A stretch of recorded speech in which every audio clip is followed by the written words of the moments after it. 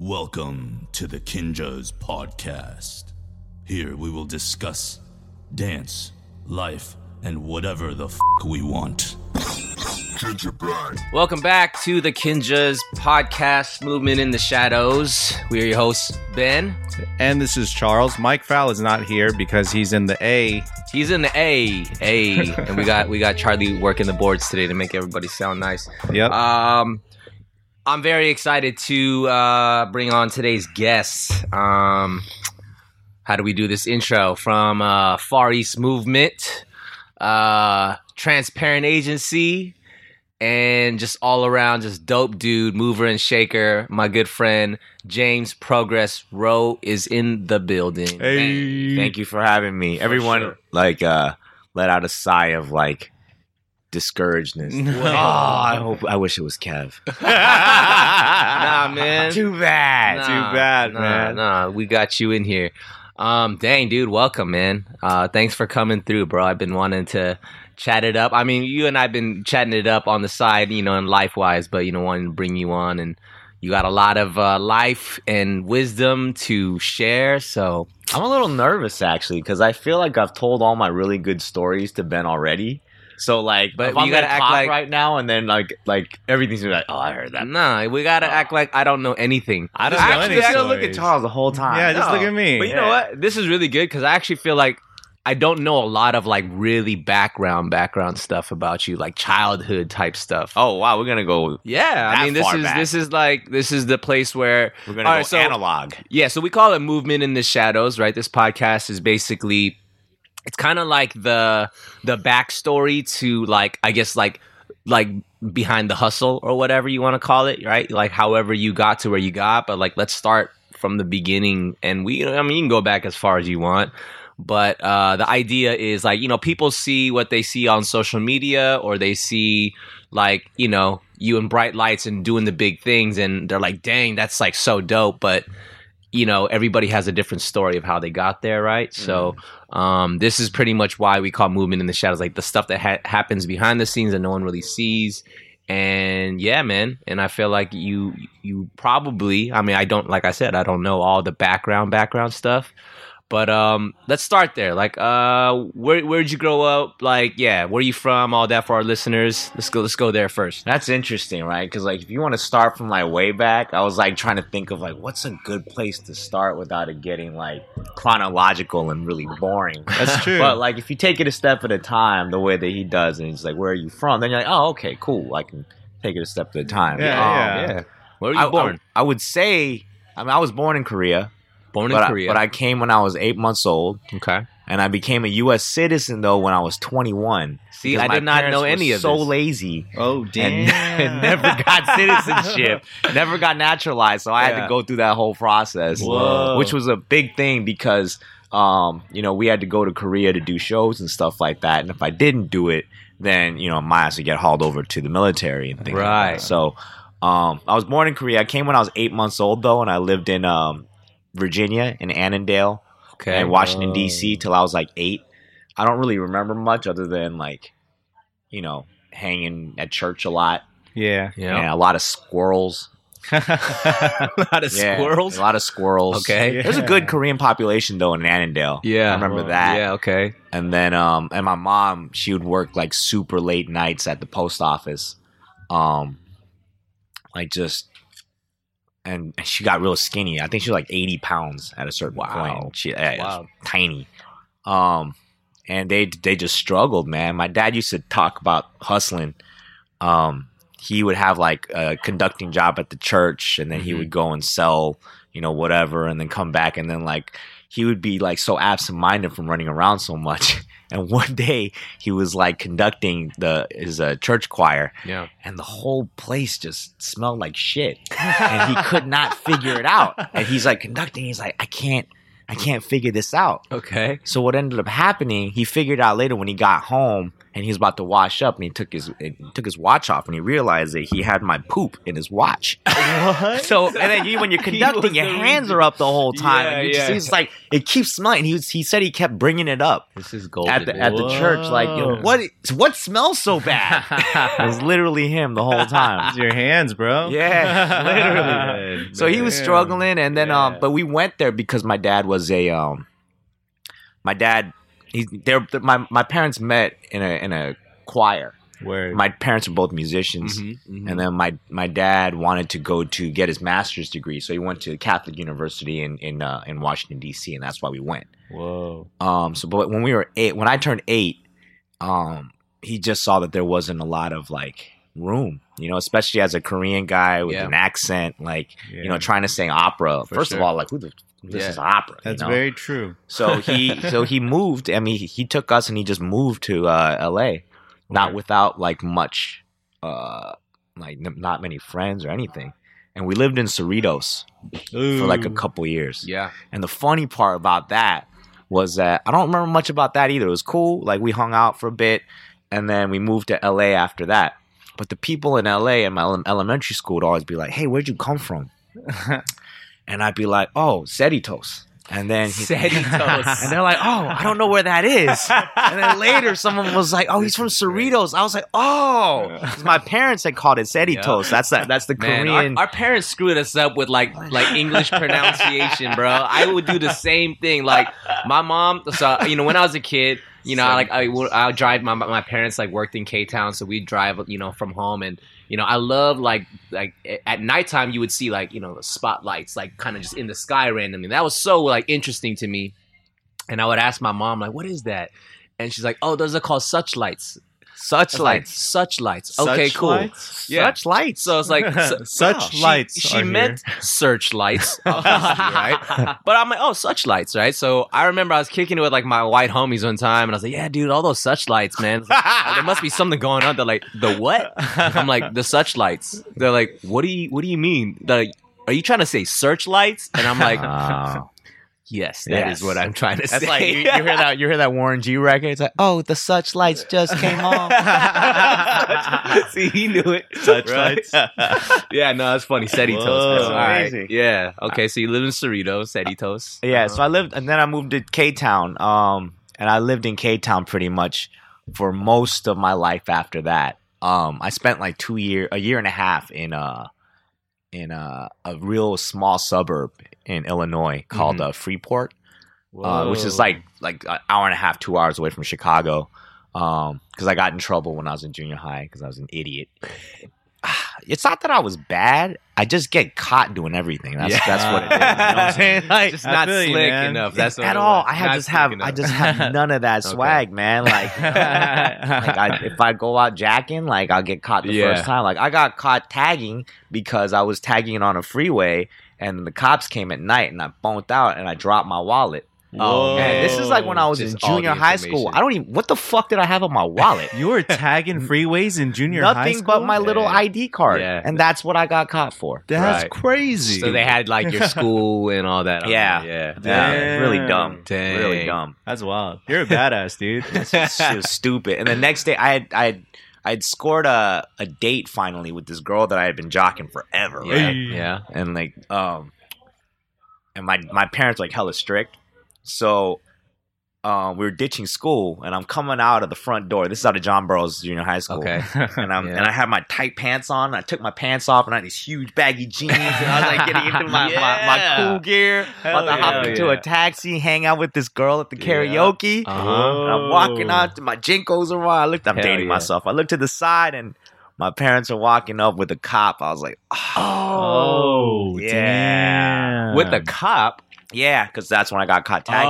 That's what kind of what sent me out. damn. That's like the worst mix. Your parents and a police officer? Yeah, it was That's the the worst worst. mix, Yeah. man. It was that's the a bad worst. combo. Damn. Yeah. Wow. I still can't believe you were tagging up freeways in junior high. Stupid. That's crazy. I couldn't even tag up like a white piece of paper. You'd be surprised, though, man. Like when we were in junior high school, it was at least our junior high was like super fucking G, dude. Yeah. Like literally, Yeah, John Burroughs, right? Yeah. like literally, you had to be you were in like 3 gangs, depending on what side of the school you were at. You know, Yep. like, Damn. just throwing it out Trying there. to diversify your profile, right? People were squabbing like all over the place. People were bringing guns into school. This is in junior high school. Whoa. And like everybody tagged. It was everywhere. It was crazy. Like by the time I got back from Freeport, the like LA had gone through like a major cleanup. Yeah. Because like literally any like small wall, anything in Koreatown at the time everything was tagged up. Yeah. It's crazy. Damn. That's fucking wild. What year was this around? This Don't like, ask me that.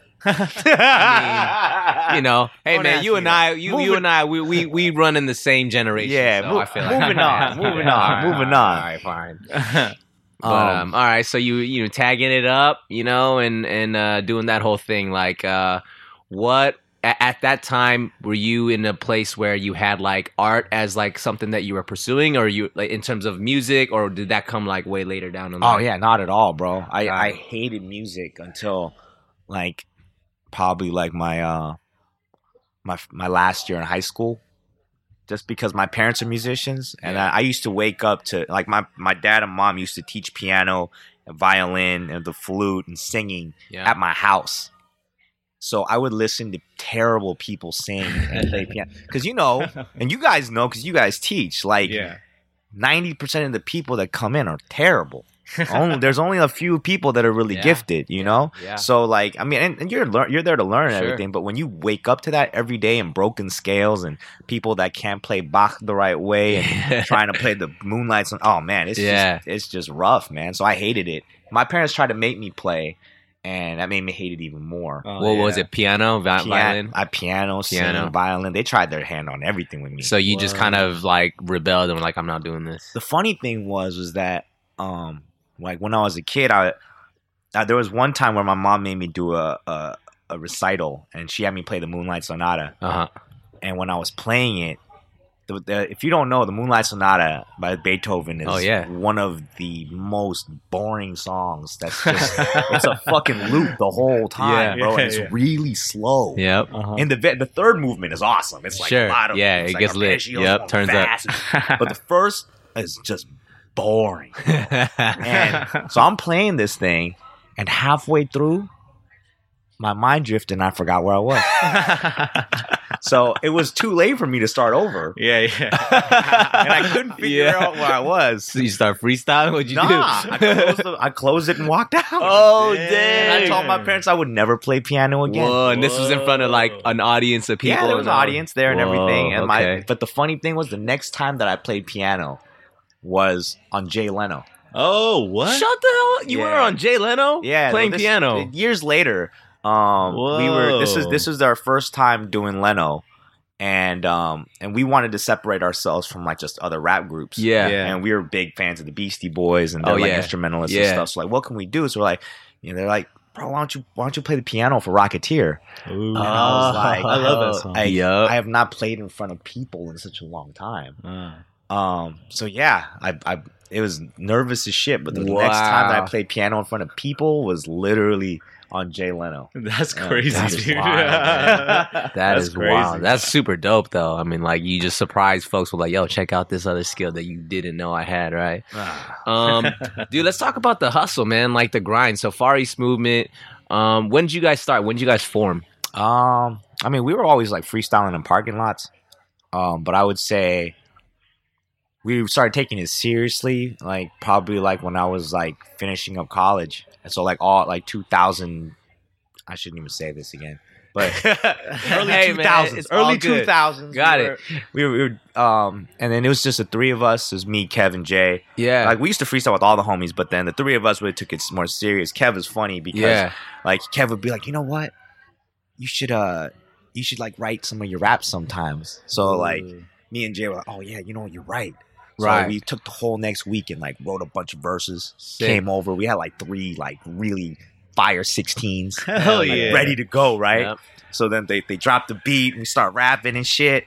And then Kev pulls out a Bible, bro, like this huge notepad just full of rhymes. Like, you know, he's been writing for a very long time. So that was a trip. Okay, let's take it back. So like, did you guys all meet through school? Like, how did you guys even like know each other? Oh, we're all high school buddies. All high school buddies. Yeah. Okay. So, me and Jay went to high school together, and then Kev was with all his homies they were from Torrance. Okay. Oh, time. And they would just come down to K-Town all the time to hang out. So therefore, we would just all end up intermingling. And we had one homeboy who moved from like PV Torrance over to LA, and he was like the connector between both of us.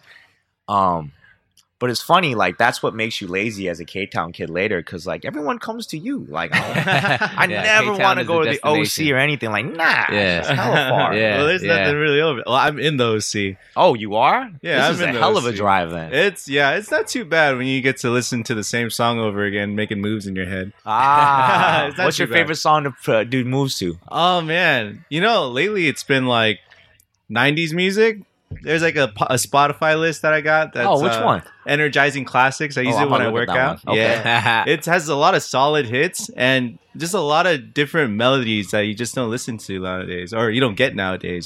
So usually I do that, but the drive is super far, and there's not a lot of. Well, they're starting to have more stuff in the OC now.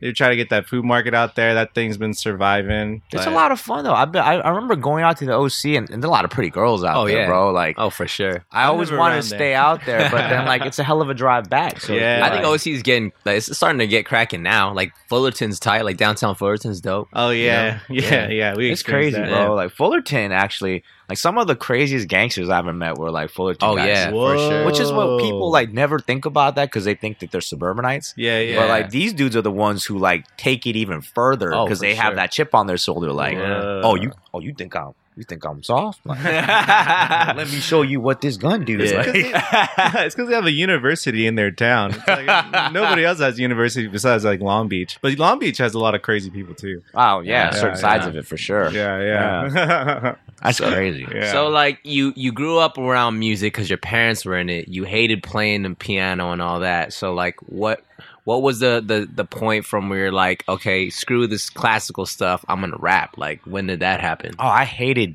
classical music. I still hate classical music. Whenever I hear opera or orchestra music, it drives me nuts. Even to this day. Yeah, like we went to Hollywood. I went to the Hollywood Bowl with my girl like for July 4th. Yeah, and even that, I just can't do it. Oh, I can't do it. It just drives me crazy. Wow. Okay. So, but then my parents were like hella strict. Yeah. So I would like sneak in, like my mom's like little Walkman and like buy like I don't know like an MC Hammer tape and just like listen like under the covers like at night while I was going to sleep, or like I'd be in front of the boombox and I'd stuff little tissue papers into like the cassettes so I could record versions of songs on the radio. Because like during that time you couldn't download anything, so you just had to find a song and then when it played on the radio, record it.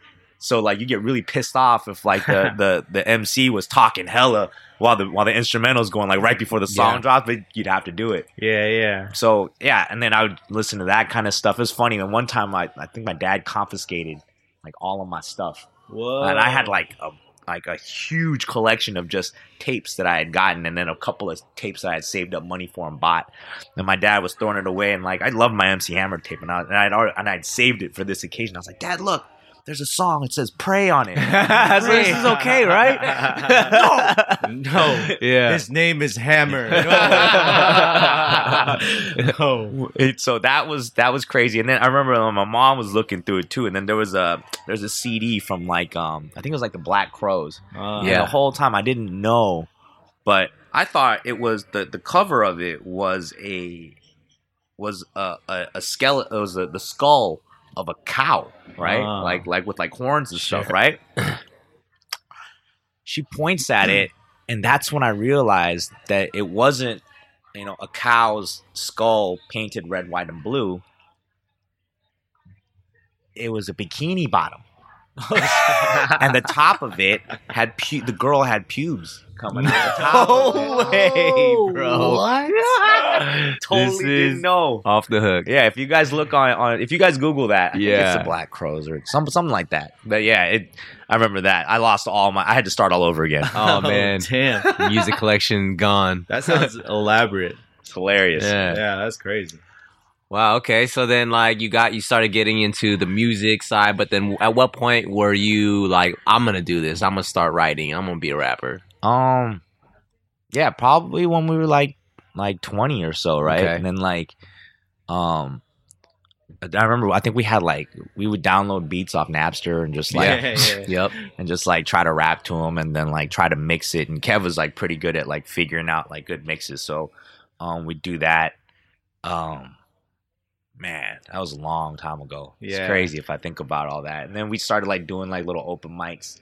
They had like Asian Hip Hop Summit. Whoa. And we'd host those at the Firecracker in Chinatown. Oh, I remember. Yeah, Firecracker. Boba Delight in K-Town, all that kind of stuff. I've never heard of any of those. You know what's funny about that is, well, the Firecracker still exists. Oh, Chinatown is still popping. Yeah. Oh, word. That place is dope. It's like with like General Lee and like around there, all that kind of stuff. But the interesting part about that though is that like that little crew, it's like, you know, not to ever compare yourself, but like they always say things come in generations, right? Yeah. Like Death Row, you got like Snoop, Dre, the Dog Pound, like Pac, all that was like in the same little thing. Yeah. Like Biggie, Method, you know, Nas, you know, the Wu, all that. They was all in a little clique of things at the same time. Yep. And like, not to say we're anything of that, but like our little generation was definitely like pioneers, I would say, of like Asian American entertainment. For sure. So it wasn't just like, and it was weird though too, right? Because there wasn't enough artists to like have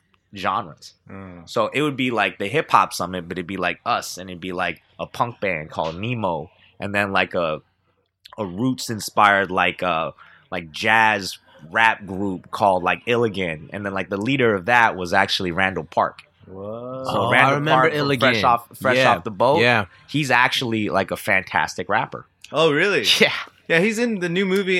He's in the Ant-Man movie too, I think. Oh, Is he he? is? That's great. I love that guy, man. Yeah, He's that guy's killing it, dude. If you Yeah, guys he's killing it. like, and some of his old stuff, like his old shorts, like Dr. Miracles or like The Baby Mentalist, y'all check those out. They're so funny. That fool's ahead of his time, dude. Yeah, that dude's killing it, man. It's a funny story. I wasn't a part of Kinjaz at the time, but apparently, like, what were you in that performance where Randall Park was a part of a Kinjaz performance? No way.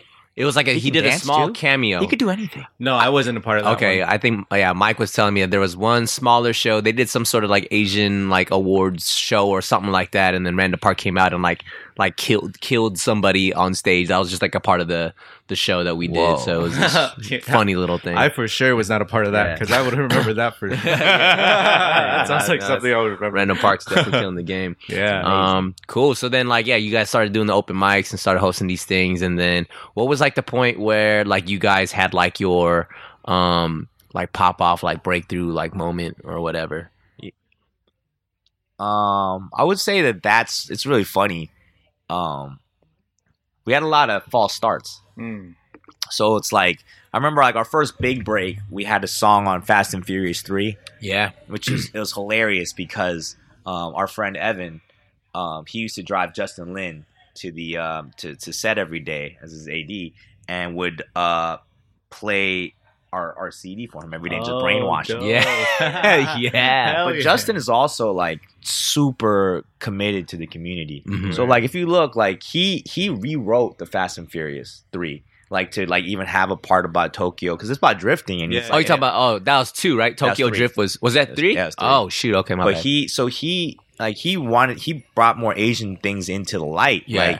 like how he looked after Sung Kang and put him on like a bunch of things. Yeah, so yeah. he's always been about that kind of stuff. And for us, so this was like one of his first big movies for Justin. Like after he had done like a bunch of like indie films, we had done the lead single and the title song for one of his independent movies called Finishing the Game. Went to Sundance with him. Whoa. Everything. It was really dope. And his first movie, Better Luck Tomorrow, was actually funded by Hammer. Oh, He was like down to his last. He needed like another $100-200 grand to Yeah. get his movie done, and he ended up seeing Hammer at like Radio Shack and talking to him. Hammer dropped cash on him. Yeah. But anyways, yeah. so Justin, when he made the Fast and Furious movie, it was entirely too long, and so they started cutting all these scenes, and he fought to keep our scene on, like because literally our song is in the most random, stupid part of that movie that has nothing to do with anything. I hate that. It's a cutaway of just the aerial shot of Tokyo, and people are playing soccer on top of a roof, and our song plays for like 2 seconds. Yeah. But he fought and kept it there just to take care of us, which led us to being locked into the music, the soundtrack. Oh yeah.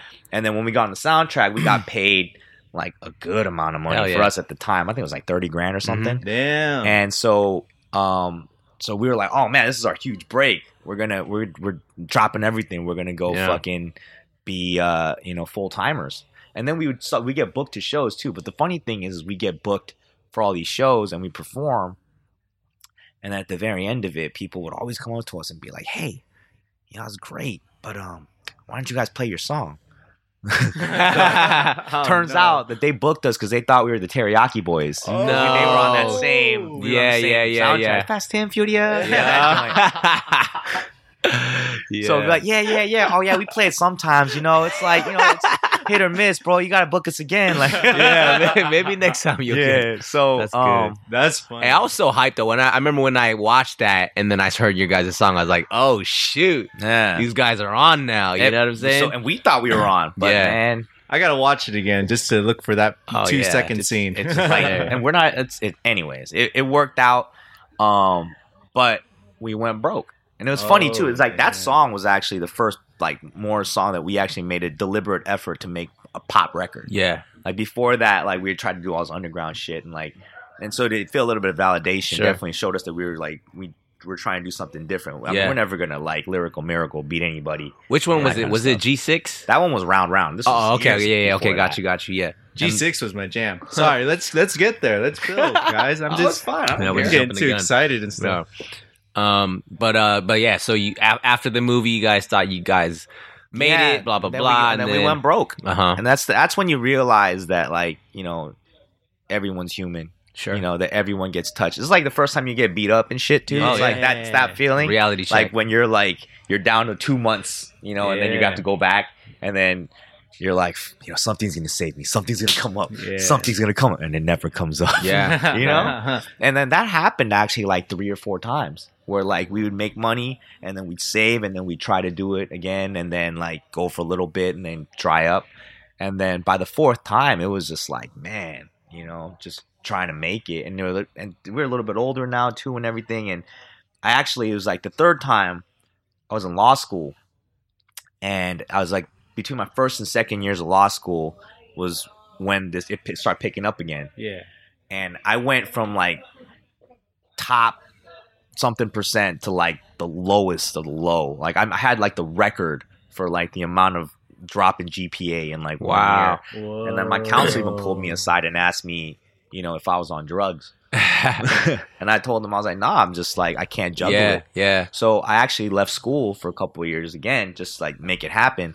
But after 2 years, we went broke again. Damn. And I was thinking about it, and I was like, damn, what can I do? And then it turns out that you have to finish law school in 5 years, or you start back from the LSATs. Oh, what? Shoot. Yeah. I never knew that. So I was like, man, if I'm going to do that, I might as well just go back to school, take the loan money, and use that for all of our stuff, right, and just try to make it happen. So I did that. I was literally in school for I had to finish 1.5 years worth of school in 6 months or something like that. And it was rough. That's wild. So every day from 9 a.m. to 9 p.m. You're in law school with plans to be a lawyer, or that was was music the artist's passion side, and you weren't really trying to make that happen, or was law school was kind of the contingency, just in case this music stuff doesn't pan out, I'm gonna be a lawyer? No, it was more it's really weird because it never dawned on me that I wanted to be a musician until I was in my early 20s. And I was already far into I had gone to undergrad as a poli-sci major because I wanted to be a lawyer. I'd always had that in my head. Got it. So so as it was happening, the music thing was happening, I was juggling it, but it never was a pick a side kind of thing. At the same time, if I was going to do anything, and I never, it's weird, but I never lost faith that we were going to, get what we were going to get. So, and if anything, it just helped me. It helped me learn about different things and how to approach, business when it comes to music as well, because what ended up happening was that a lot of times we wouldn't get picked up for shows, so we'd have to build our own businesses. So we built a publishing company, and I learned about music publishing. We learned about like event production and how to like look at event contracts and negotiate those types of deals. So yeah, like it kind of ended up helping a lot along the same process. That's so admirable, man. That's so crazy. I feel like a lot of people reach that point too, and then they don't know how to like either hire someone too, or they can't, and they don't understand it, and they just kind of give up on it. But to like know that you went through that, just to like even and get a lot of things from it, is pretty crazy, dude. Well, I'm lucky though, because I'm part of a squad. And the lucky part about it is that like everyone kind of had a role, and we accepted our roles very quickly. You know what I'm saying? Like Kev is a creative genius. So when it comes to like, coming up with song concepts before I even get there, so that we can start like working on a record right away and it gets quicker. Like he's on that, like Verman, like he's putting together a set, or like, sending over, refs to make beats and all that kind of stuff, and like putting that stuff early. And like Jay during that time was doing a lot of like the leg work. And so all of us were like balancing each other out to a certain extent. Yeah. So that really helped. And like, it motivates you really. Absolutely. So I'm like, I got to bring something to the table. For sure. So if anything, like these fools are dumbasses, because they're, also not only just making records, but they need to make money, so they're all selling drugs. So they need to if I need to get them out of jail, I should probably learn the law. It's like, trust me, guys, you're gonna need me someday.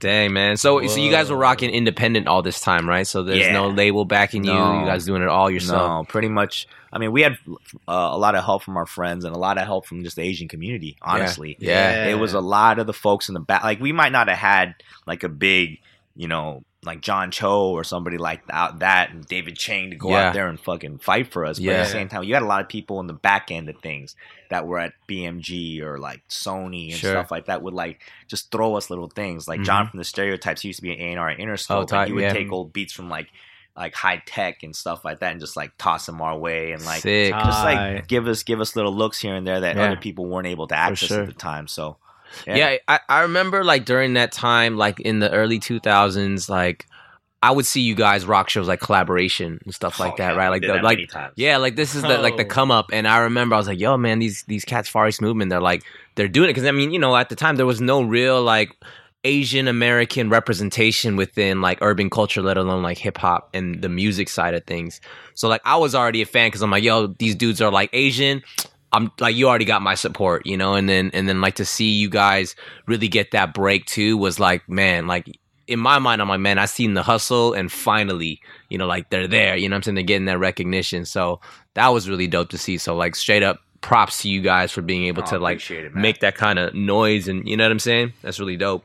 What's interesting though is like looking at the kids now and like the talent back then. I mean, of course, like everything is, contextual, Like Will Chamberlain was tight at his time, but he would never last, in the NBA today, kind of thing. And that's what I see when I see like us, even, and like we're like not even that many generations removed. Yeah. But looking at the way, like, man, some of these kids are just amazing, man. The way that they consume content and the way that they're able to access music, so that their knowledge. And they're able to touch like, their DAW systems like super early. So they know what they're doing, like recording records like way early.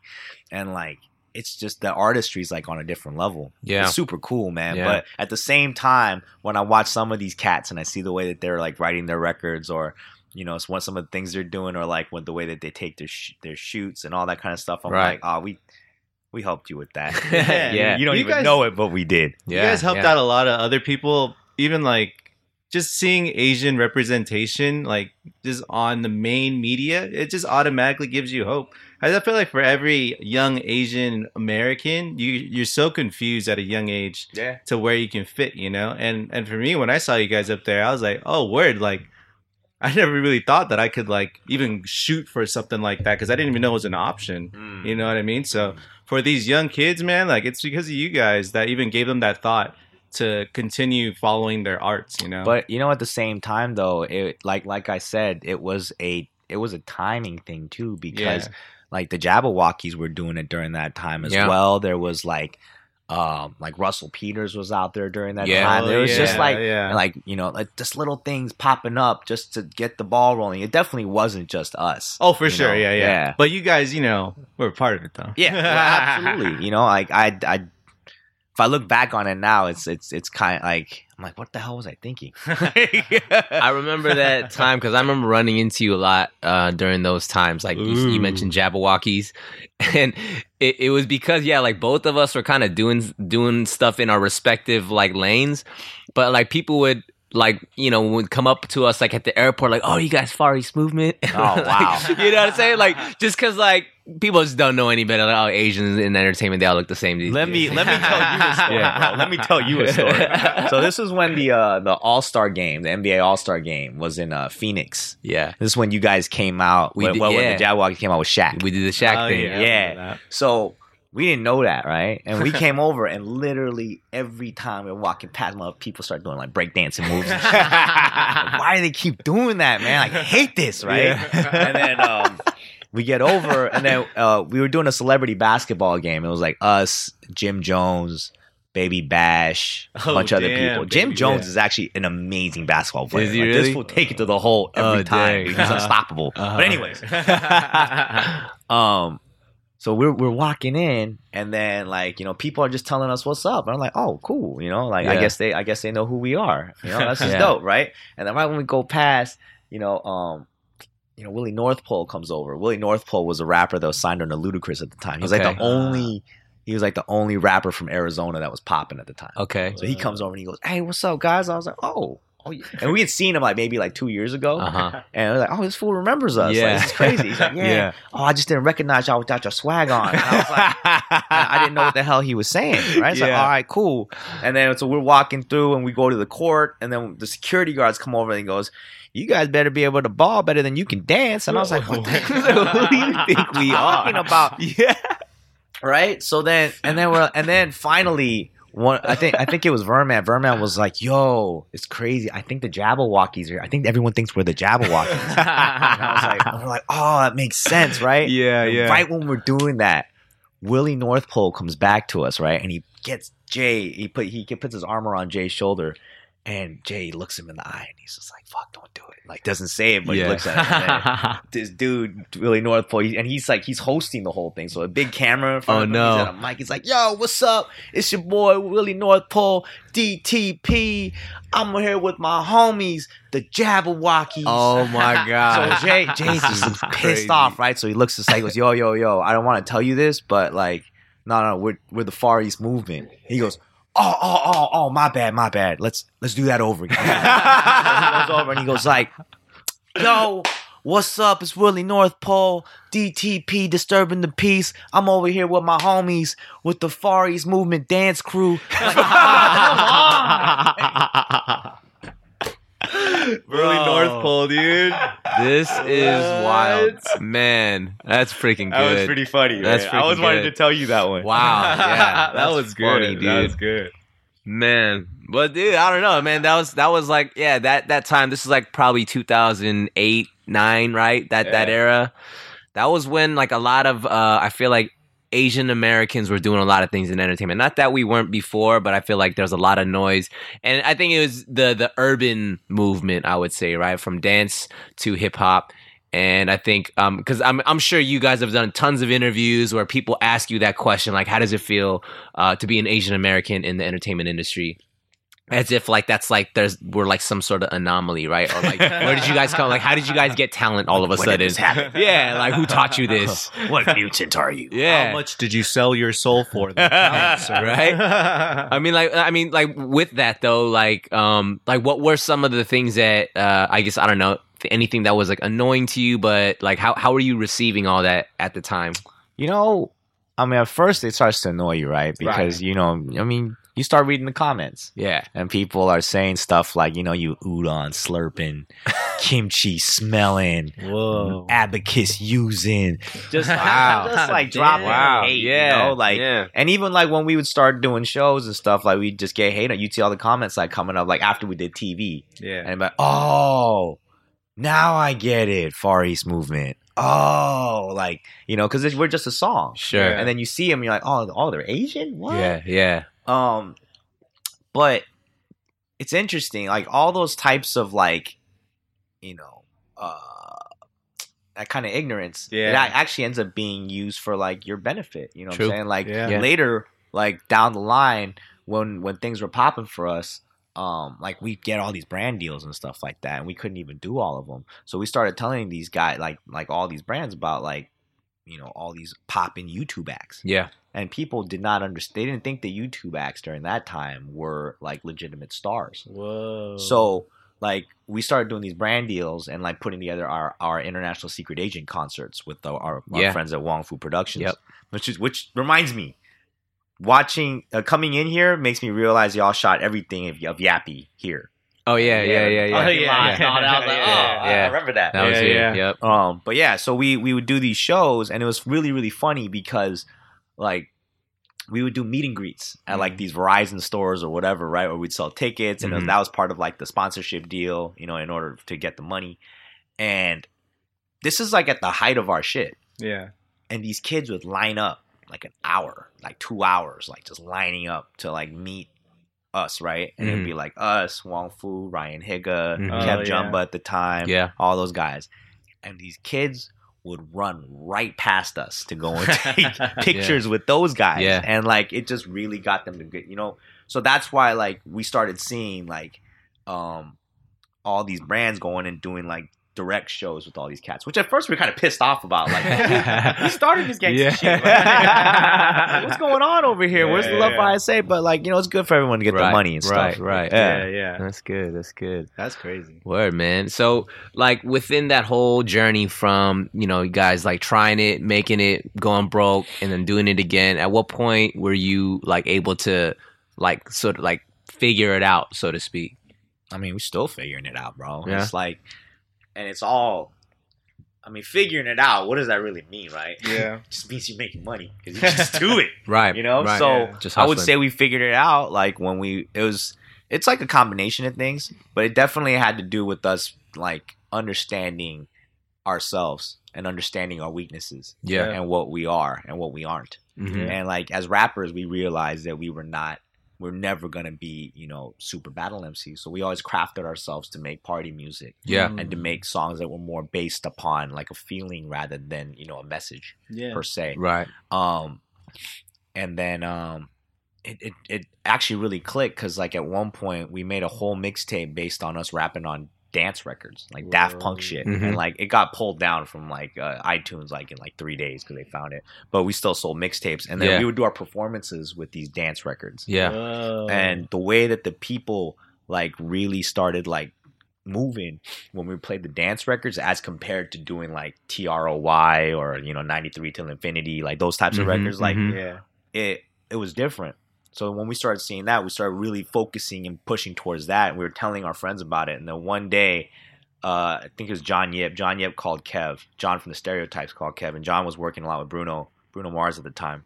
Whoa. And they called and they were like, yo, you guys have to come over. Because we had been friends for a long time. He's like, you guys have to come over. We have your record. And then we drove over to their crib because that's where they were recording at the time. And they played us this record. It was called Girls on the Dance Floor. Hey, I remember that song. I love that song. Bruno came up with that, the Girls on the Dance Floor. That was Bruno's idea. Whoa. So we heard that. We cut it that day. And then then Verman gave it to E-Man, and then they just got, and that shit just fucking blew up real fast. That was on Power like all day, bro. It was just on rotation, that was like literally overnight. We had no radio promo budget, nothing. That it just sparked. We went on a mix show once, and it just kept going. That's crazy. The funny part about that is we had never like had, we had never like really had shows before, right? Except for the ones that we put together or like, you know, favors that people would do for us at Asian clubs. Yeah. And all of a sudden, we started getting hella booked. You would never guess that there's that many nightclubs in Los Angeles. So right. for 1 month, like I think it was February, we in a 28-day month, we did like 30 shows. Wow. Like 35 shows sometimes. That's Like, all in LA? All in LA, just driving to little places here and there, doing like 2-3 songs, collecting $500. Hell yeah. Grab it. Sometimes we wouldn't get paid. Sometimes I got socked in the face. Like What? Yeah, just like, just little things here and there, just like Wild, crazy man. shit. Yeah. Like where we would be, but it was exciting because we had never gotten paid like that before. Right, Yeah. So, like that was definitely a thing. And then later when we were making like G6 actually, 'cause we met with the Cataracts, and the Cataracts were trying to play us like a bunch of like 128 records. Mm-hmm. And then we are like, hey, but we got this Girls on the Dance Floor record that's really popping. Why don't we make a record like this? Mm-hmm. And that's when they came up with that bounce. Mm. And that, so everything kind of like formed from there, which is funny because like G6 actually was this record that we didn't even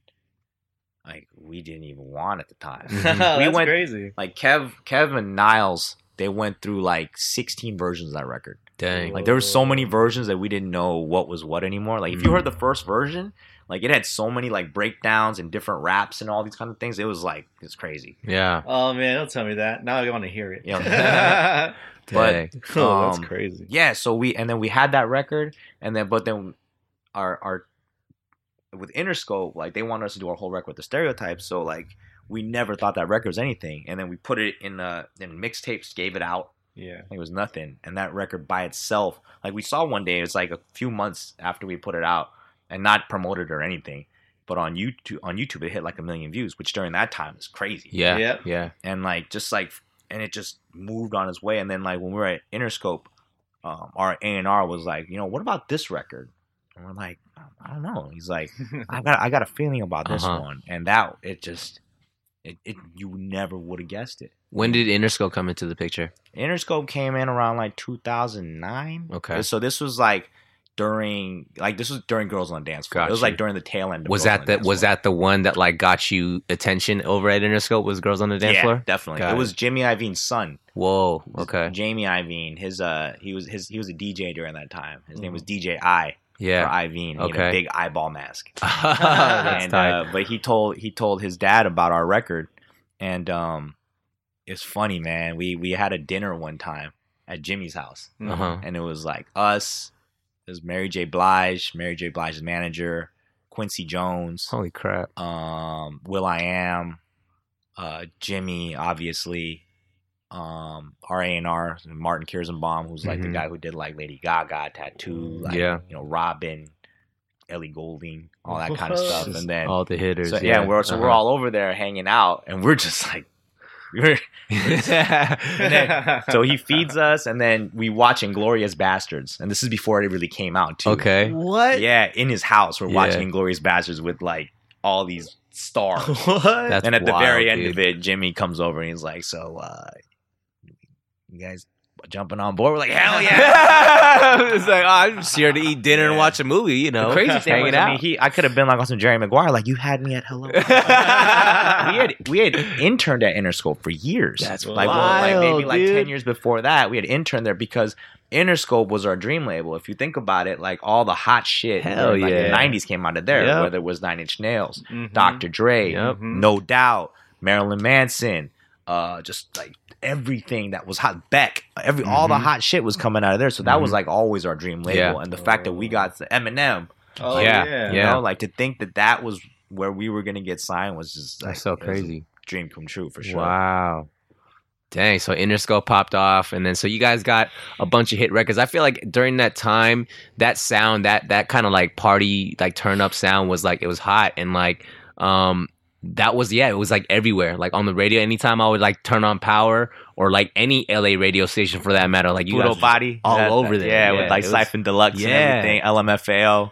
LMFAO was killing it back then too. They would do their Yeah, I for remember sure. that. Yeah. their club shows with like them, a girl in a bikini and like a beach chair, and a beach ball, and they Yeah. would perform like that. They're so good. They started like the shuffle movement too. Oh yeah, for sure, yeah. absolutely. Yeah. Like those fools, like people sleep on them, and they might think that they're goofy because of what they wear and all that. Yeah. But when it just comes to like pure performance value, like they're fucking. Oh, they're amazing, entertaining. bro. Yeah, they're absolutely. fucking amazing. Yeah. Word. Yeah. Dang. So, okay. So from that point, like, you guys were like, touring, putting on shows, like you guys were getting booked, like left and right, and then like you guys eventually started your own label, though, right? Yeah. So like after our second album, Jimmy left to go to Beats. And that started like a whole Game of Thrones over at Interscope, where everyone was trying to be the boss, and we just kind of got lost in the shuffle.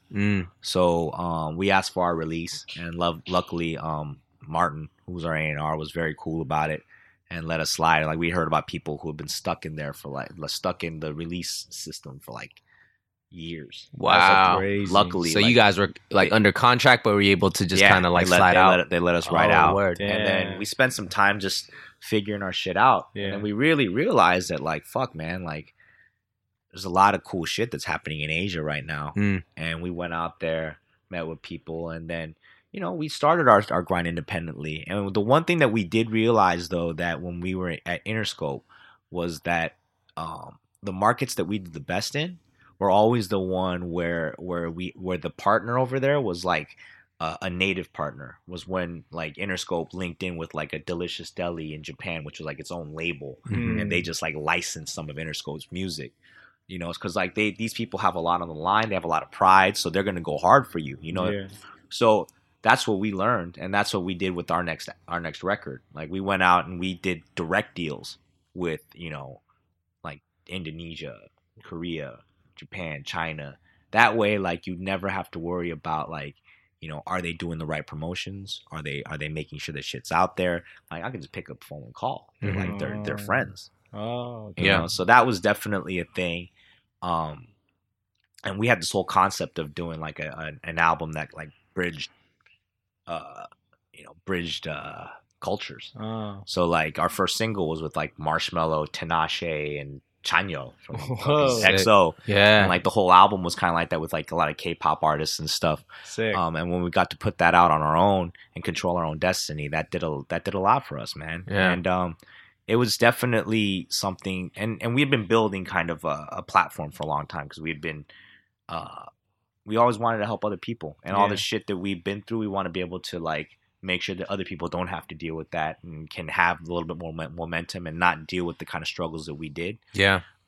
So yeah, we just started opening our doors a little bit more. We had been managing for a couple years before that with like Yultron and Rel the Soundbender and a couple other guys, but we started taking on more acts and, you know, focusing a little bit less on us as just like being touring musicians, because at the time we were doing like 200 something shows a year. Wow. It was a lot. Yeah, that's and then a lot. Taking a step back and being able to just focus on, you know, working with different acts and building out our businesses. So like that's when we started, you know, we signed Dumbfounded.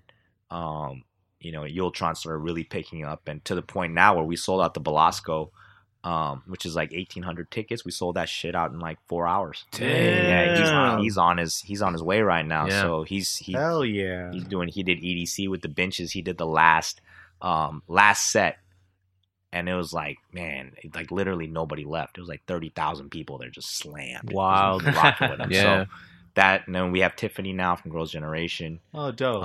She just released her first single. We hit #1 in like 20 something countries. Just like, yeah, growing it, trying to make sure that you know, we're trying to make sure that the people that we believe in, you know, have that right chance. Yeah, that's dope. That's incredible, man. I love that. I feel like your guys' mentality from day one, I feel like, you know, obviously loving what you do for the music, but then having that like that hustler that never left you. So like you're on your own personal grind, but at the same time understanding like building business and creating a legacy to like make it bigger than just you guys, right? So was that like management side a part of like the plan always, or you guys just kind of like yo, we're meeting a lot of great artists like while doing this music thing, like maybe we need to like start our own thing where we start like managing and bringing people under our umbrella? I think it had to do once again with the fact that we're a group. Mm-hmm. So therefore we compartmentalized, and everyone had their own thing that they were supposed to do. And so on my end, I definitely tried to, grow the business. I'm definitely not a great businessman by any stretch of the imagination. And I've learned that as I've worked with more and more real businessmen that understand these types of things.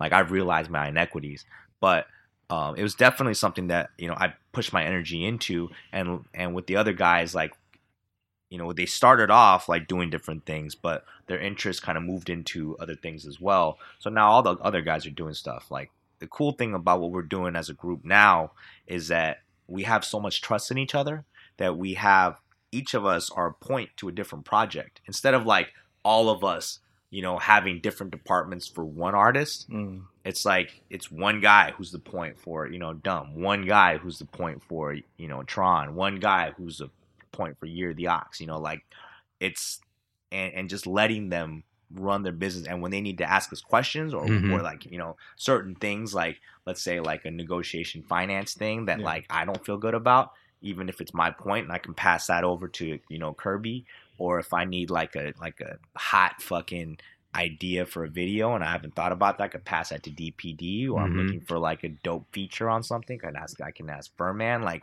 that's dope. And it's just it's a great support system of just like, but it's all based on trust. Yeah, that's dope. Yeah, that's dope. I was gonna ask because like you guys went through a lot, and it's like this, and to hear that the group is still like strong and like still trying to like just bring things to the table is something that I can look forward to in the future. You know what I mean? Man. That's I'm not cool, saying man. That it always that was. Oh that no, way, for though. sure, for sure. We've been through a lot over the last, especially the last like 3 years, because of the fact that we were making such a change from being like 100% artists into being more business guys. Like, and like your roles when you're doing music and you're doing business change. So so what you expect people to do change, and what you expect out of yourself changes. And it was tough, man. There was a lot of times where we had some pretty pretty rough moments. Oh, yeah. Like, what are some of the hurdles that you would say? Like, I mean, starting your own group to like starting your own label, being Asian. Like, I mean, there's so many odds stacked against you. And then there's also the thing where people say, like, don't ever go into business with your friends, right? Yeah. And like, I mean, we always talk about that as like, well, the people that say that are the ones that have failed. Right, so like, I mean, for you guys to still be rocking together, I'm sure there was tons of stuff. I mean, you said it yourself, there's a lot of hard times. And what were some of those like hurdles like, and how did you guys kind of like power through those things? I would say one of the biggest hurdles is what I talked about. It was the fact of redefining roles. Like, because when you're making a song, like, there's a certain person who's going to be, have a great idea, and you're going to let them run with that, or a certain person that has like a great cadence and they're going to run with that. And we started off a long time ago. We'd like come up with an idea, they would be like, and come up with a hook, and they'd be like, all right, break, everybody write their 16s, and then we go into our corners. Yeah. But sounds familiar with us. Exactly. Yeah, that sounds super familiar. Yeah. But what we realized later was that, and this was helpful from the stereotypes and like working in different like songwriting camps, is that instead of doing that, what we do is, like one guy will go in, like, freestyle a bunch of cadences, like not even come up with words, but just like and you kind of hear that, and then you're like, oh, I like that, and then we record those, and then all of us sit there and fill it in. Whoa. Yeah, and that's how like we started making records. So, but that process of, and then everyone going towards a specific goal, is different, from business, which is like, and especially our business, which is like service based. Yeah, it's not like we just have like one big content company where everything goes to one thing. It's like everyone's got a different thing where they're out there hustling, but bringing it back to the core. So like, and everyone having to figure out that that's not the way that we're doing this shit anymore. It was harder for a lot of people to accept. Yeah. So there was a lot of infighting about that, and like figuring each other out. And I definitely made a lot of my own mistakes about everything. And I'm just really glad, if anything, that I have like that we were in business with friends, because these are people who were able to forgive and deal with those same issues. Yeah. And because like I've known my friends so well, we were able to get through those types of things, and we still do though, man. Like one of my things that I actually have on our list of things that I want to do is like I want to go to therapy with the dudes and just like get it out. Cause like, dog, like we haven't like, it's hard, man. When it's a bunch of dudes, like you don't talk about your feelings. You don't talk about like work. It's just you don't work at it. You work through it. Yeah, you know. I 100% agree with that. Too. Yeah. So like, wild. And that's something like it's on my list, but we just never have time. But like, I want to do it because I always hear about that kind of stuff and how much it helps with communication. And I mean, it sounds real weak, you know, but it isn't. It's like, that's like, if you really care and you think that the people that you're working with are going to be the people that you die with, you know, the people that you grow with the whole way through, then you have to feed it. You have to nurture it. Damn, that's so good. Yeah, I love that, man. I feel like, I mean, that just goes to show like the seasoned, like, you know, you guys are veterans with what you guys have been doing. And like, I think it's that young guy's mentality, that pride and cockiness of like, no, I got this myself. And like, no, like, you know, even if you're wrong, you'll never admit it. And then, like you say, you'll work through something rather than like, you know, like trying to figure something out to make something better. Right. I feel like, I mean, we've all been in situations where, we want something to be done a certain kind of way. And then like, and it's kind of my way or the highway. And like, when it ends up being that way, things always kind of fall apart. You know what I mean? And I think when you learn how to trust in your brother, you know, the guy that's next to you, knowing that he has skills that you don't, but you guys are fighting for the same thing and pushing for the same thing, and to be able to trust that, I mean, you're only going to learn that through like that trial and error, right? It's interesting when you say that too, because it's like, you know, there are some times and certain people that it's, you know, my way or the highway, right? And that's wrong. But then there's also certain times, and I've been a problem with this myself, where like, you know, you try to support other people's ideas so much that you feel like you have been sacrificing so much, and you have a victim's mentality after a while. I understand that feeling. You know what I'm saying? Sure. Like, and that is just as bad, bro. Because you have nobody to blame but yourself. In anything, right? You know, and that's what I realized like over like the last year and a half is like, you know, I can't finger point at anybody but myself, you know, and I also can't neglect myself.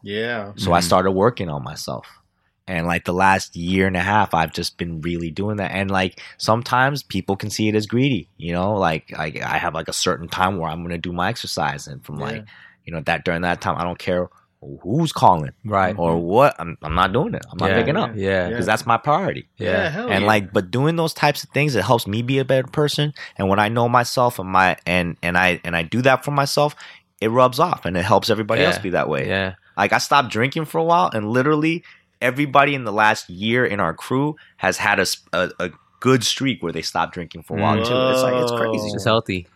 Positive impacts, you know. I think that's true though, man. It's like, you really have to like get to know yourself, you know, in order to grow.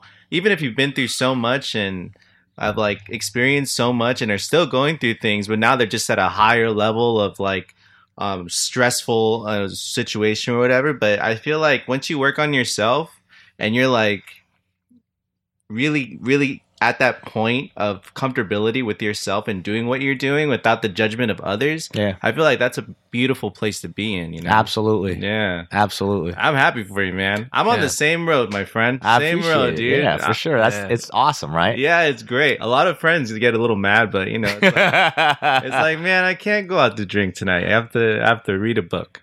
But you know, I think like that concept of self-love, though it can be perceived as being selfish, you know, but like I think ultimately for you to be effective for others, like it has to come from a place of goodness already, right? Like you got to be in a solid place for you to be able to offer anybody anything really substantial or solid. No, you're right. Yeah. So I think like, like being able to take care of yourself and being good with where you're at is going to be a better service to the people that you're around. Right? Absolutely, bro. Absolutely. I agree with that. Yeah, that's really good. Man.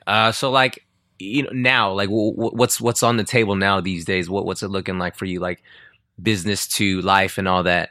Well, it's interesting. We're actually in the process of working on our next album. Hell yeah. Sick. Which is like, but it's tough, man. As our, you know, other things become, you know, more, you know, popular and more successful, it becomes harder and harder for us to have time to really go into Far East movement. But luckily, you know, we've been doing it for so long, like there's a certain amount of like planning, and like the next like month and a half has to be like really good execution, and I got to get it. That we all got to do, get a few things like done, but that's something that we're working on. Definitely all of our artists. We have just growing all of our companies right now. We got 2 labels. We have a publishing company. We have an events company. We have a radio. We have a 24-hour radio show on Dash Radio.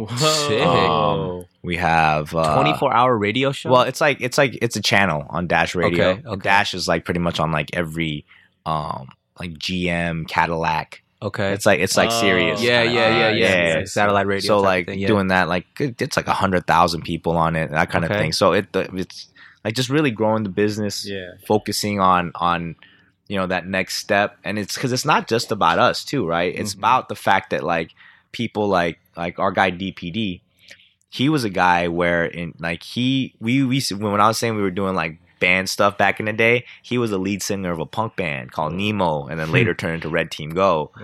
And we would do like shows together in San Diego, whatever, right? And then later he went to Art Center and started this company called Future Rock Stars of America. And they did like shirts and stuff like that. But he's like a dope artist. And then when we started taking off, like we needed our own like illustrator person, because you can't ever leave that in the hands of the label. So we approached him, and he dropped everything and went with us, and our promise to him though was that we were going to build Transparent Agency, because obviously he could be a part of Far East Movement. And Transparent Agency though he didn't have any support for like the first like 3-4 years, because we were so busy on the road all the time. So, but he still did it. Like he would go out there, hustle, like do music videos for like different groups, and, and put money and food on the table and all this and that. But, it was tough for him.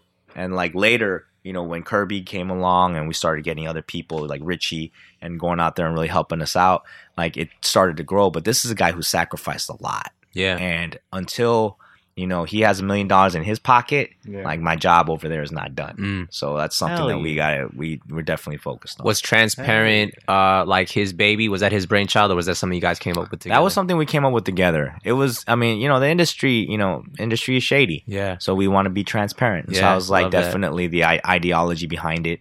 It's funny though, we called it agency just because we didn't want to call it like, group. Label. Right. But we didn't really know. We just called it agency. And plus, like, if you say Transparent Agency, it makes people think it's called Transparency or something. Yeah. So, but then later, it's funny. That's what it ended up being, because we kept trying to make ourselves like one of those like brands, Death Row, Bad Boy, like this is what we're about. We're a culture. But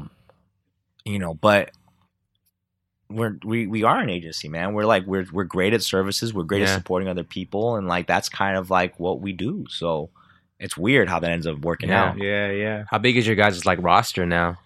We have 6 artists. So the ones that we mentioned: Tiff, Dumb, Tron, Year the Ox. Oh, we got 7. We have this kid, Otto Laser. He's like a producer from Norway. Okay. He's really odd, but I love that guy. Rel the Soundbender. He's like an aggro producer, like does like real hard like electronic music, but he's also like a sick, like just like hip hop producer as well. Like he comes from like the times of like, like when Virginia was like popping with like Timbaland and Pharrell, all that kind of stuff. So he can do that kind of stuff, like beatbox dope stuff. Like he's tight. And then we have our little baby. Her name is Satika. She's a little Cambodian girl out of Long Beach, and she's an amazing singer-songwriter. Yeah, you sent me one of her tracks. Yeah. She's fire. She's dope. Yeah. Out of Long Beach? That's my hometown. Really? Yeah. She's the best, man. So she's killing it. So we have those, but then we also have our labels. So we're always like working with different artists all the time, and it's always fun to just meet different people and figure out how they can work amongst having all these resources that we do got. Yeah, that's dope. Whoa. Any regrets? Like anything that if you could change or go back in time and tell your younger self, oh, for sure, watch out for that, don't do that. Yeah, absolutely. I mean, that's part of the reason why we're doing this in the first place, right? So we can tell people, and help people not do the things, or at least tell them, because they never listen anyways. But yeah. But to tell them, about things. But like the first thing I would definitely tell myself would be to slow down. You know, and to see the forest from the trees, you know, like we spent so much time with blinders on, and it was what I talked about with you last time, Ben. Yeah. It's the whole idea, and then I learned this at church, was that, you know, peace is a place and not a peace is a person, not a place. So the whole idea about that is that for the longest time we were trying, like, we hit number one, so we were chasing number one, we were chasing success, and no matter, we sacrificed everything for that. We were working 18, 19 hours a day, like going home at like 7, 8 in the morning every day, just scruffed up, just like like going into sessions and working with people and doing things and making videos that, you know, sometimes didn't even like fit with us, like, you know, on a morality level or whatever, you know, just like bending ourselves for what, you know, for something that we wanted to achieve. But you realize that even if you do achieve it, you don't enjoy it because you're so busy going after the next thing, you know, and you're just running the whole time and you're just stressed out and you have so much anxiety because you're thinking about, you know, just everything else. But what I realize is that if peace is not a place, but it's a person, it's about, and it's as cliche as it sounds, it's about enjoying the process, you know? No matter, even if you go through bad times or good times, and when you're going through bad times, if you know that peace is a person, then peace is riding with you. Then even when you're going through pain, you know the peace is right there, so you can, it's okay. You can deal with it. You know? And like, I would definitely tell myself that. I would also tell myself, don't tour as much. It's funny, right? Like people think that, like, you know, you're gonna change their life after like one show. Right. There's only a certain amount of performers where when you watch them, like, they're gonna impact you forever. Right. Like you guys, like watching you, like a performance from you guys, that's like an impactful thing. But for the most part, when you think about artists, especially like performing artists, it's a paycheck. It's a way for you to, you know, build your brand, to capture content. But you're going to be, your most effective stuff is going to be when you're releasing records and when you're, you know, building your brand online. Like, honestly, that's what kids look at, you know, and the performance is the cherry on top. You don't need to go out. Like, we did over 200 shows, but we got paid shit because we would take these opening slots for Lady Gaga or, like, you know, or LaRue or something, which is cool because you're in front of like new audiences and whatever. But dog, like, if you're doing like a college show and you do that, the next year the same kids are not there anymore, and they grew up and they're out. And then so you're performing, and it starts all over again. You've lost it all. So there's no point in doing that. If I was going to do it over again, I would take the big money shows. I would invest in myself. I would only do my own tours, not do support slots, and stay home, work more on my own music, and be able to have like my own life. I would have done that. Hell yeah. Fuck, that's really good, bro. That's really good. That's like a mic drop right there. Yeah, that's a super mic drop, dude. You got me learning things right now. That's really good. Wow. Like, where do you see yourself in like 10 years? Like, yourself, transparent, or that you still doing music, or you still like working in the music industry and all that? It's funny. I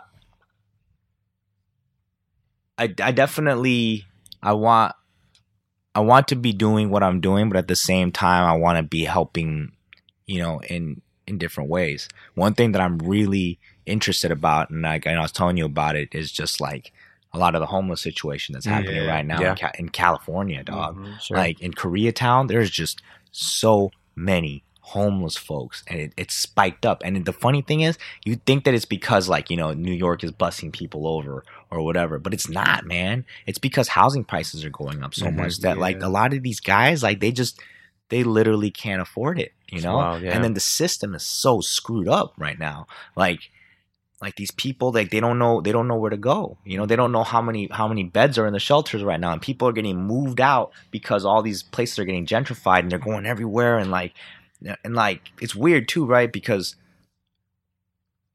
like, you want to help a lot of these people, right? Because a lot of them, they're not, like, they can't do anything about the fact that they're mentally challenged, or they're handicapped, or they're coming back from, you know, the military, and they have fucking, you know, post-traumatic syndrome and all that kind of stuff. Like, so you want to be able to help those guys, but at the same time, like, they're dangerous as well. You know, you hear about them like breaking into people's homes and like attacking people and stuff like that. And like, how can you, like, but the system is so messed up that they're not helping these people at all. Yeah. And being able to shed some light on that, and like, I don't know enough yet. I'm just digging right now and like figuring out, things here and there and learning about them and like hearing about the process and like the way that shelters work. Like they're only like built for like people for like 45 days, and then they're supposed to move out.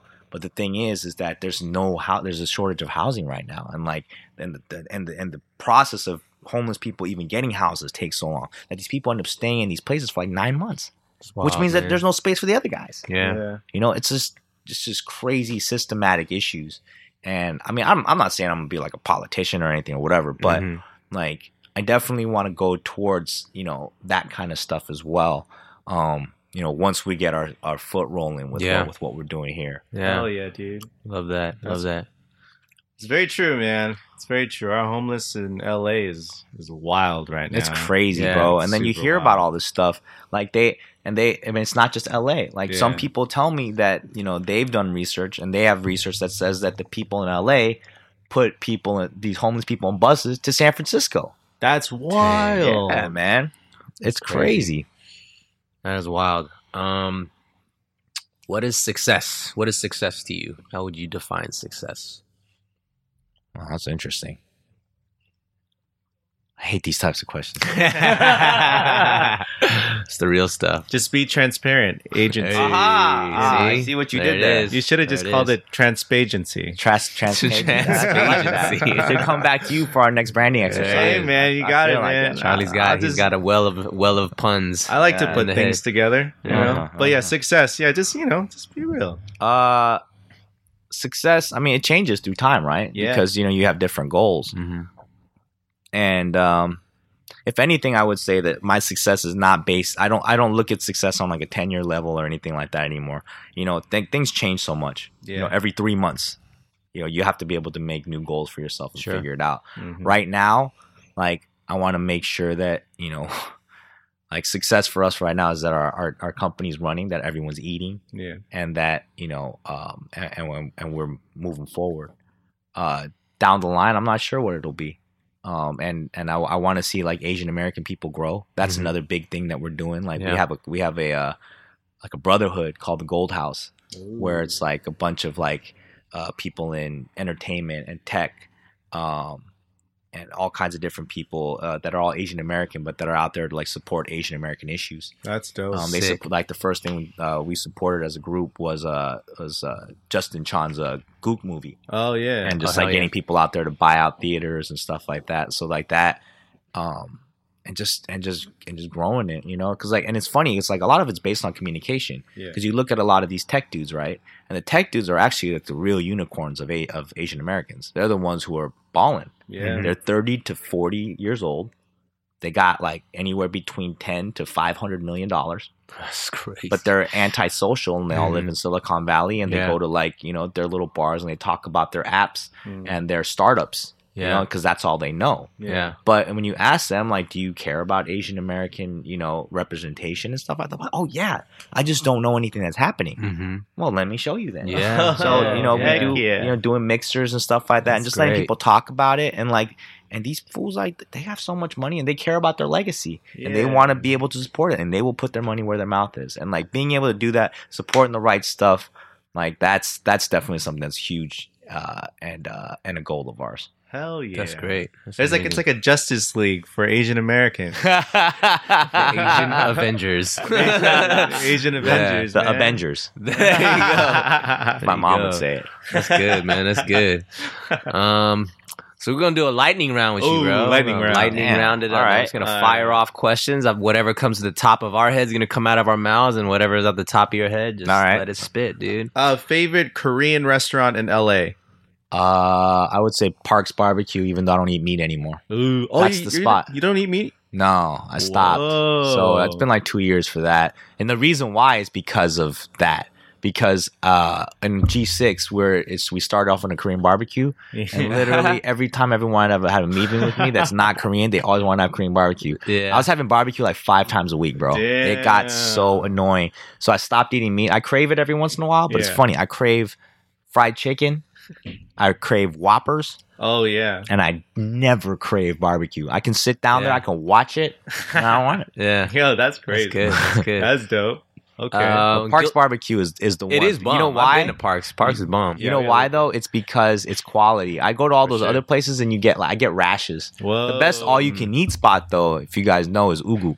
Ugu, yep. All the other ones are crap, and they have really bad meat. But that place, for being an all you can eat, their meat quality is very high. They have an Ugu in Alhambra next to Soup Plantation. Oh, really? You know that Korean barbecue spot up there? That's Ugu. No, Yeah. but I will go there There now. you go. It's fire. I don't eat meat either, Charlie, so you might have to just roll solo or you just take a date. you I'm know? actually giving up meat right now. Hey, so see? There we do go. not They forget have about they it. have like octopus and fish options like Team shrimp. vegetarian, I'm down for it. pescatarian, Yeah, whatever. there we go. Guilty pleasure. Ooh. TV, man. TV? Yeah, my girl hates it because like I'll Like just what? go Like any kind of TV no or what? ESPN. Okay. I'm a Okay. sports Sports guy? junkie. Bro. Hell Like yeah. I like going to sleep listening to Sports Center. I Yeah. can have Sports Center on for like 24 hours. That's fine. Yeah. When I'm running, I listen to sports podcasts. Dude, Like, sports podcasts are the best. they're man. so funny, dude. They're Like so Marcellus funny. Wiley, I love that guy, dude. He's Word. hilarious. Max Kellerman's funny. Bill Simmons. Yeah. All those dudes. So like I'm a super sports like junkie. Sick. Oh, Yeah, dope. I love it because it's Yeah. like you hear about movies, right? And like Yeah. or like news, and news is all about like, oh, this person got killed, or Yeah. like Trump did something stupid. It's like, depressing. yeah. Yeah. But sports is all about achievement. Like the worst thing that can happen is you blow your Achilles out, but you still got $100 million. So it's like, oh well, Right? you know. Yeah. Right. And then you're just waiting for that guy to come back. I feel you. Exactly. Yeah. Favorite movie of all time? Pulp Fiction. Oh, Hey, that's my favorite movie What? of all time. Tight. That is There my we go. favorite There we go. movie. Bam. That and Back to the Future trilogy is my Ooh. favorite trilogy of all time. So That's tight. good. That's good tight. stuff.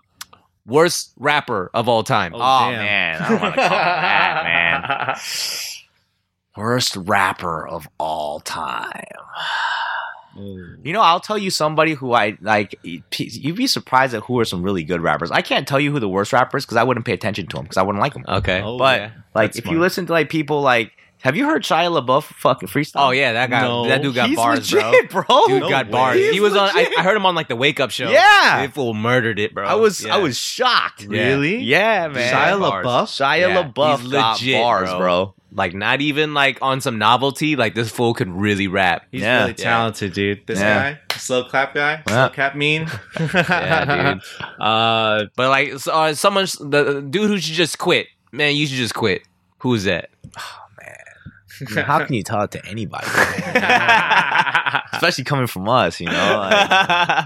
Like, who would I say should just hang it up? Just hang it up, man. Man, That is such a mean question. I know, I right? don't know why that was on the top of my head. It's got to be That's unfiltered good right though, now. man. I can't.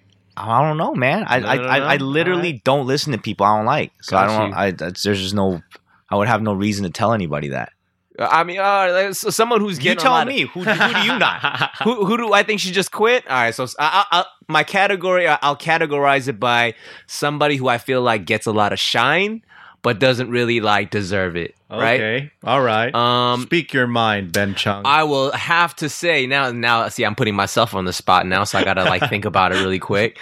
Man, like I feel like there are a lot of like Ray Sremmurd. I feel like I might be a little out of line here, but I feel like their music, there's a sound for sure, like it has an appealing sound, but in terms of like, I don't know, artistry and whatnot, and actually saying something, like I don't really like see it. Not to say that really? I feel like I think Sway Lee is a genius. I Really? think he's amazing. See, you know that you know stuff that I don't know. See? Ooh, I got one for you. Okay. People are gonna hate me for this. People are gonna hate me for this.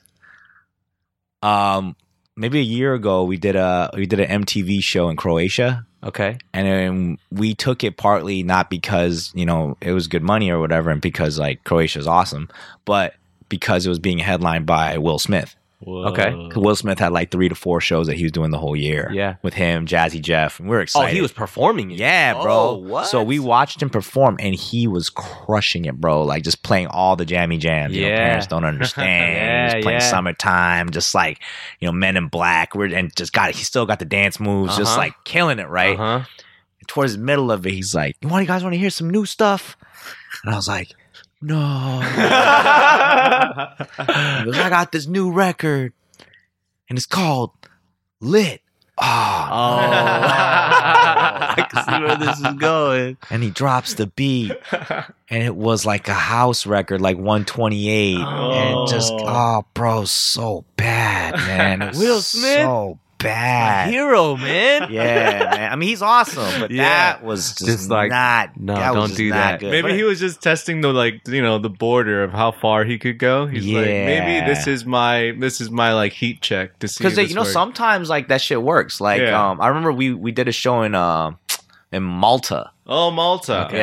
Which is like the place of Maltese dogs. Yeah. Okay, And, I did not know that, but cool. Yeah.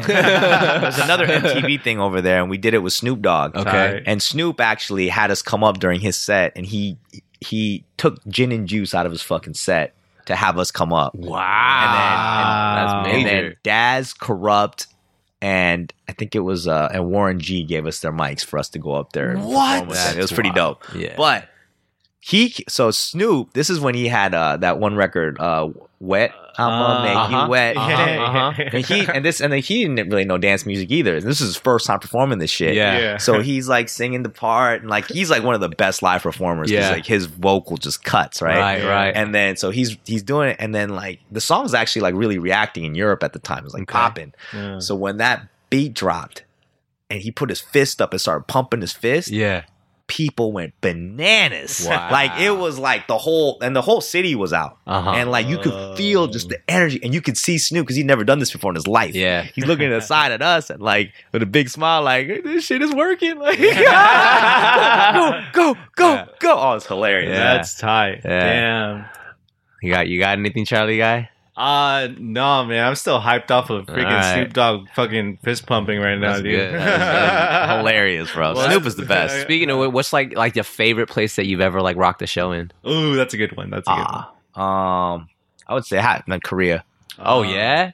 Korean Hell people yeah. though, it's because they're just proud people. just proud. They've been through a lot. One so, of ours like, made it. yeah. They're gonna support the crap out of that. Sometimes they support a little too much. Like they didn't give Heinz Ward any love. All of a sudden he won the Super Bowl, and they're like, they don't even know how to play football, man. Come on. But like when our first show in Korea, like my parents flew out for that too. That's amazing. And it was That's at amazing. a casino. I think it was like 5,000 people there. Yeah. And when we performed, like it was literally a fucking earthquake the whole time. I was That's like, so tight. yeah, I was like, I shed a tear. So and they continue to support us even like later. Like we don't even have like, half the notoriety that we had before, but they're Sure. just always supportive of us. So, home So your team. parents supported your music like from the get? Hell no. Oh, okay. Yeah, that sounds about right. Besides the piano. Yeah. So because they understand how hard it is to be a musician. Sure. Yeah. So they never like supported it. Like I remember when I told my parents that I dropped out of school to, out of law school. Yeah. Like my mom, she's like a silent assassin. Oh yeah. She would always like, cook something for me, and my dad would give me like a little bit of money or whatever. Yeah. They just boycotted my ass for it. You get no more food, no Nothing more for allowance. 2 years, dog. Figure And then it like, out. but the thing was, I was so busy, I didn't even realize it. Right? And then 2 years later, I came back and I told my parents like, hey, like I'm gonna go back to school. I'm gonna finish. Oh. Right when that happened, my mom cooked me up a It's like, meal, hey, let me and make some food, my son. dad dropped me 100. Like, Oh, so this is what I've been missing. yeah, I'm pretty sure they had conversations where like, I really want to make him food right now. He's not in law school. Don't give it to him. Can't do it. Can't do it. But at what point did you get their support then? Like, with the music thing. When it popped. Yeah. Yeah, when we were finally like doing really well. Yeah. Then my parents were like, yeah, I told you. Yeah. That's the thing with Korean parents, man. My mom never supported my dance thing until I was on TV. Yeah? You know what, son? Just keep it going. It's like, let me know when the next show is. I'm going to start coming to watch your performances. Same for me, man. Vietnamese Yeah. people don't think that dancing was a thing. Yeah, it's just the My Asian parents thing. like, you want to dance? You should probably start playing soccer. Wow. No, I don't want to play soccer. I want to do the robot. Can't you understand? I just want a robot for the rest of my I want life. a tut and robot. Yeah. You don't get me. Funny, man. That's good. That's good. That's dope, though. Yeah. Let's see. No, I'm out of questions. You're out of questions? All right. I think that was a good solid lightning round. That was lightning solid. round. That was Yeah. fun. So we have this thing called Golden Rule. It's like pretty self-explanatory, right? So your life mantra, your motto. It could be something that you develop yourself, something that like someone else said that you just decided like, I'm gonna start living by this. What is your golden rule? I would say accept your flaws. Word. You know, like once you know more about yourself and your own limitations, and you understand other people and and you understand that they're flawed and that everybody makes mistakes. You know, once you have that, I think there's a lot more peace in you. You know, because you can't be perfect. You know, and just knowing that you're going to make mistakes, your friends are going to make mistakes, and that's just the way it is. Yeah, it gives you a lot more peace. So yeah. Accept your flaws. That's Accept really your flaws, good. Man. I love that, dude. That's the first time we heard that one, actually. Yeah, I'm gonna like unpack that one's beautiful. that. I'm gonna unpack that one for a little bit. I like yours a lot. The respect everyone, fear no one. Respect all, fear none. Yeah, I love that. Yeah, I love that. That's a fire one. Yeah. You know what's funny, man? People have been kind of biting that though. Like Undefeated put something out. The Illest put something out. Even Under Armour put something out that said respect all, fear none. And I'm like, I'm pretty sure we've been saying that since like 2010. We've been saying it for a long time. I will say this though, man. Imitation best form of flattery, man. Absolutely. Like we've had so many times where we made a record or like shot a video or had a concept for something. Yeah. And right before we put it out, somebody else does. Right. Like we had this record. We have a record with Snoop. And during that time, that was like when texting was like just popping off, and like so we had a song called OMG, and literally right before we put it out, Usher put out a record called OMG, and that shit blew the fuck up. I remember that, because I was like, yo, there's like another song called OMG right now. What the hell? Like I remember that. Yeah, a lot of things like that, but it makes you know that you're going in the right direction. Because the one thing you also got to understand is that fucking ideas are a dime a dozen. So if you get stuck on one, man, then you should not be in the creative industry. Yeah. That's for sure. That's definitely good. Well, dang, James, thank you for hopping on, man. I feel like I'm really inspired by like just your hustle and seeing you and the rest of Far East just push and grind over the years, like straight up years that I've seen you guys, and like from all your successes to the lessons that you guys have learned and even sharing all those things with us here, man. Appreciate that. I mean, this is really a platform where we really want real voices, that influential voices to really tell the real story. And like, that's just something that I feel like people need, you know, and I think that's the whole reason why we started a podcast, because for myself, once I realized like, yo, there's just like free information that you can get from people who are, just people who have made a difference, who are currently moving and shaking in various industries and stuff. And so we felt like, dude, Kinjaz has a platform, we have a voice, and people are willing to listen. We want to offer something that reaches the masses in a way where it's going to be helpful. Like you said, like you're the artists and the people that you guys have under Transparent, you're trying to like teach them like, yo, like these are the mistakes that I made. Hopefully you'll learn from it. Don't make the same ones, but ultimately, you're going to live your life and stuff like that. So we're just trying to do our part and offer something like that. So for you to come out here and drop your knowledge and your experience, man, we definitely appreciate it. We are honored, man. Yeah, man, absolutely. Thank you guys, man. Yeah. And I've been like, dude, and the fact that you guys really support that the Asian American experience, just we're all out here hustling and grinding, trying to do the same things in our own worlds, in our own lanes. So just, you got our support, Kinjaz support all day long. Thank you. I'm gonna cash that in a certain point. Oh, bro, we're still trying to figure out. We're still trying to figure out that right connecting point of when we're gonna make something like official, and we're gonna do it. Have you showed him Go Bango? Oh, you know what's funny? Verman was saying that like you guys have some sort of a radio show or something, or does Verman? Yeah, he said that he played it on there because when I saw him at Identity, he's like, "Yo, man, we were playing your Go Bango track." I was like, "What?" Oh, and like that the thing that was funny to me is we did that as like a joke. You know what I mean? We're like, "Oh, what if like Kinjaz put out a rap song?" But like it was also partially because anytime we like put anything on like YouTube or whatever, like unless you got like clearance or rights to a song, like things always get blocked, and, like, taken down. Yeah. We're like, dang, dude, like we should just like make if we had our own music that we had the rights to, then we don't have to worry about that kind of stuff. So it kind of started from that, and then like it was kind of a joke, but they were like, yo, let's just do it and see what happens. We'll just make some cool dancing to it, like package it and give the audience what they really like from us, and I don't know. I mean, dropping bars, Ben. You know, I try. Okay. You know, drop like, bars, Ben. Okay. You have a rapper's voice. Hey, we whereas I do not have a rapper's voice. I have like a white guy's voice. I'm like a surfer from California. Hey, man, G-Eazy can do it, bro. Anybody Hey, can. see? But G-Eazy talks all his lines. He's just having a conversation. Dude, it's your own swag, man. That's So your I walked swag, into Charlie. a bar. And this girl jumped on my dick. It's like, I like this guy. He's Yeah. emotional. Yeah, we Go Bango was a little thing, a fun project. You know, just last week, you know, we kind of went back into the studio to dabble a bit.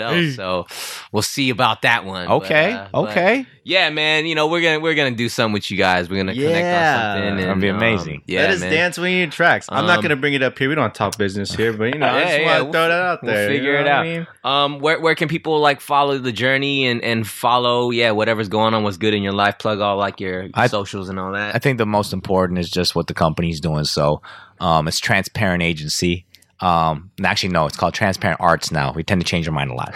So now it's Transparent Arts. Hell yeah. Used to be Transparent Agency. And on Instagram, it's Transparent Feed. But just Transparent, you know, you'll go and see it. And we're just out here. We're trying to support people. And we would love your support back. Yeah. What's your personal one though? Just so you know, for the listener, man. They're gonna want to know who's talking on the mic. Well, it's Pro FM, PROH FM. Yeah, just hit me and I'll give you the rest. There it is. Well, Pro, thank you, man, for coming on and just sitting on and just having a talk with us, man. We appreciate you. You killed it, dude. Yeah, man, you killed it. Charlie Guy. I didn't know a lot of these stories too, and you gave me really good eye contact the whole time. I felt It's because I felt like I told all of them to Ben. I was like, I don't know what I told him, so I gotta keep. I haven't heard more than half of these stories, so He has a really good I haven't heard this face though. I feel like you've done this a few times. No, I swear. Acting's amazing. I swear. I'm like, this is freaking news. That's why this platform is good, because you talk about things that you don't talk about in like a normal like lunch or dinner conversation. Right. It's a podcast, you got to go into it, right? Yeah, I just really enjoyed it, man. So thank you. Yeah, man. Appreciate you, bro. Thanks for listening, guys. Mike Fowler's not here right now to give a normal spiel about the show notes, but all the stuff, the cool information, he's gonna get it dialed in. We still, you know, we're growing in this thing. This is like a brand new project for us. This is our, actually, I don't even know how many episodes. This is our eighth episode. Eighth episode, man. So we're like in this right now. We're learning. Please leave us comments, feedback, constructive criticisms, always welcome. If you like us, just give us that 5-star review. You know what I'm saying? And we're gonna keep growing this thing. And please, hit us up. Let us know what you think. And thank you if you're still listening. We appreciate you. And Kinja Bang. Kinja Bang, baby. Kinja Bang.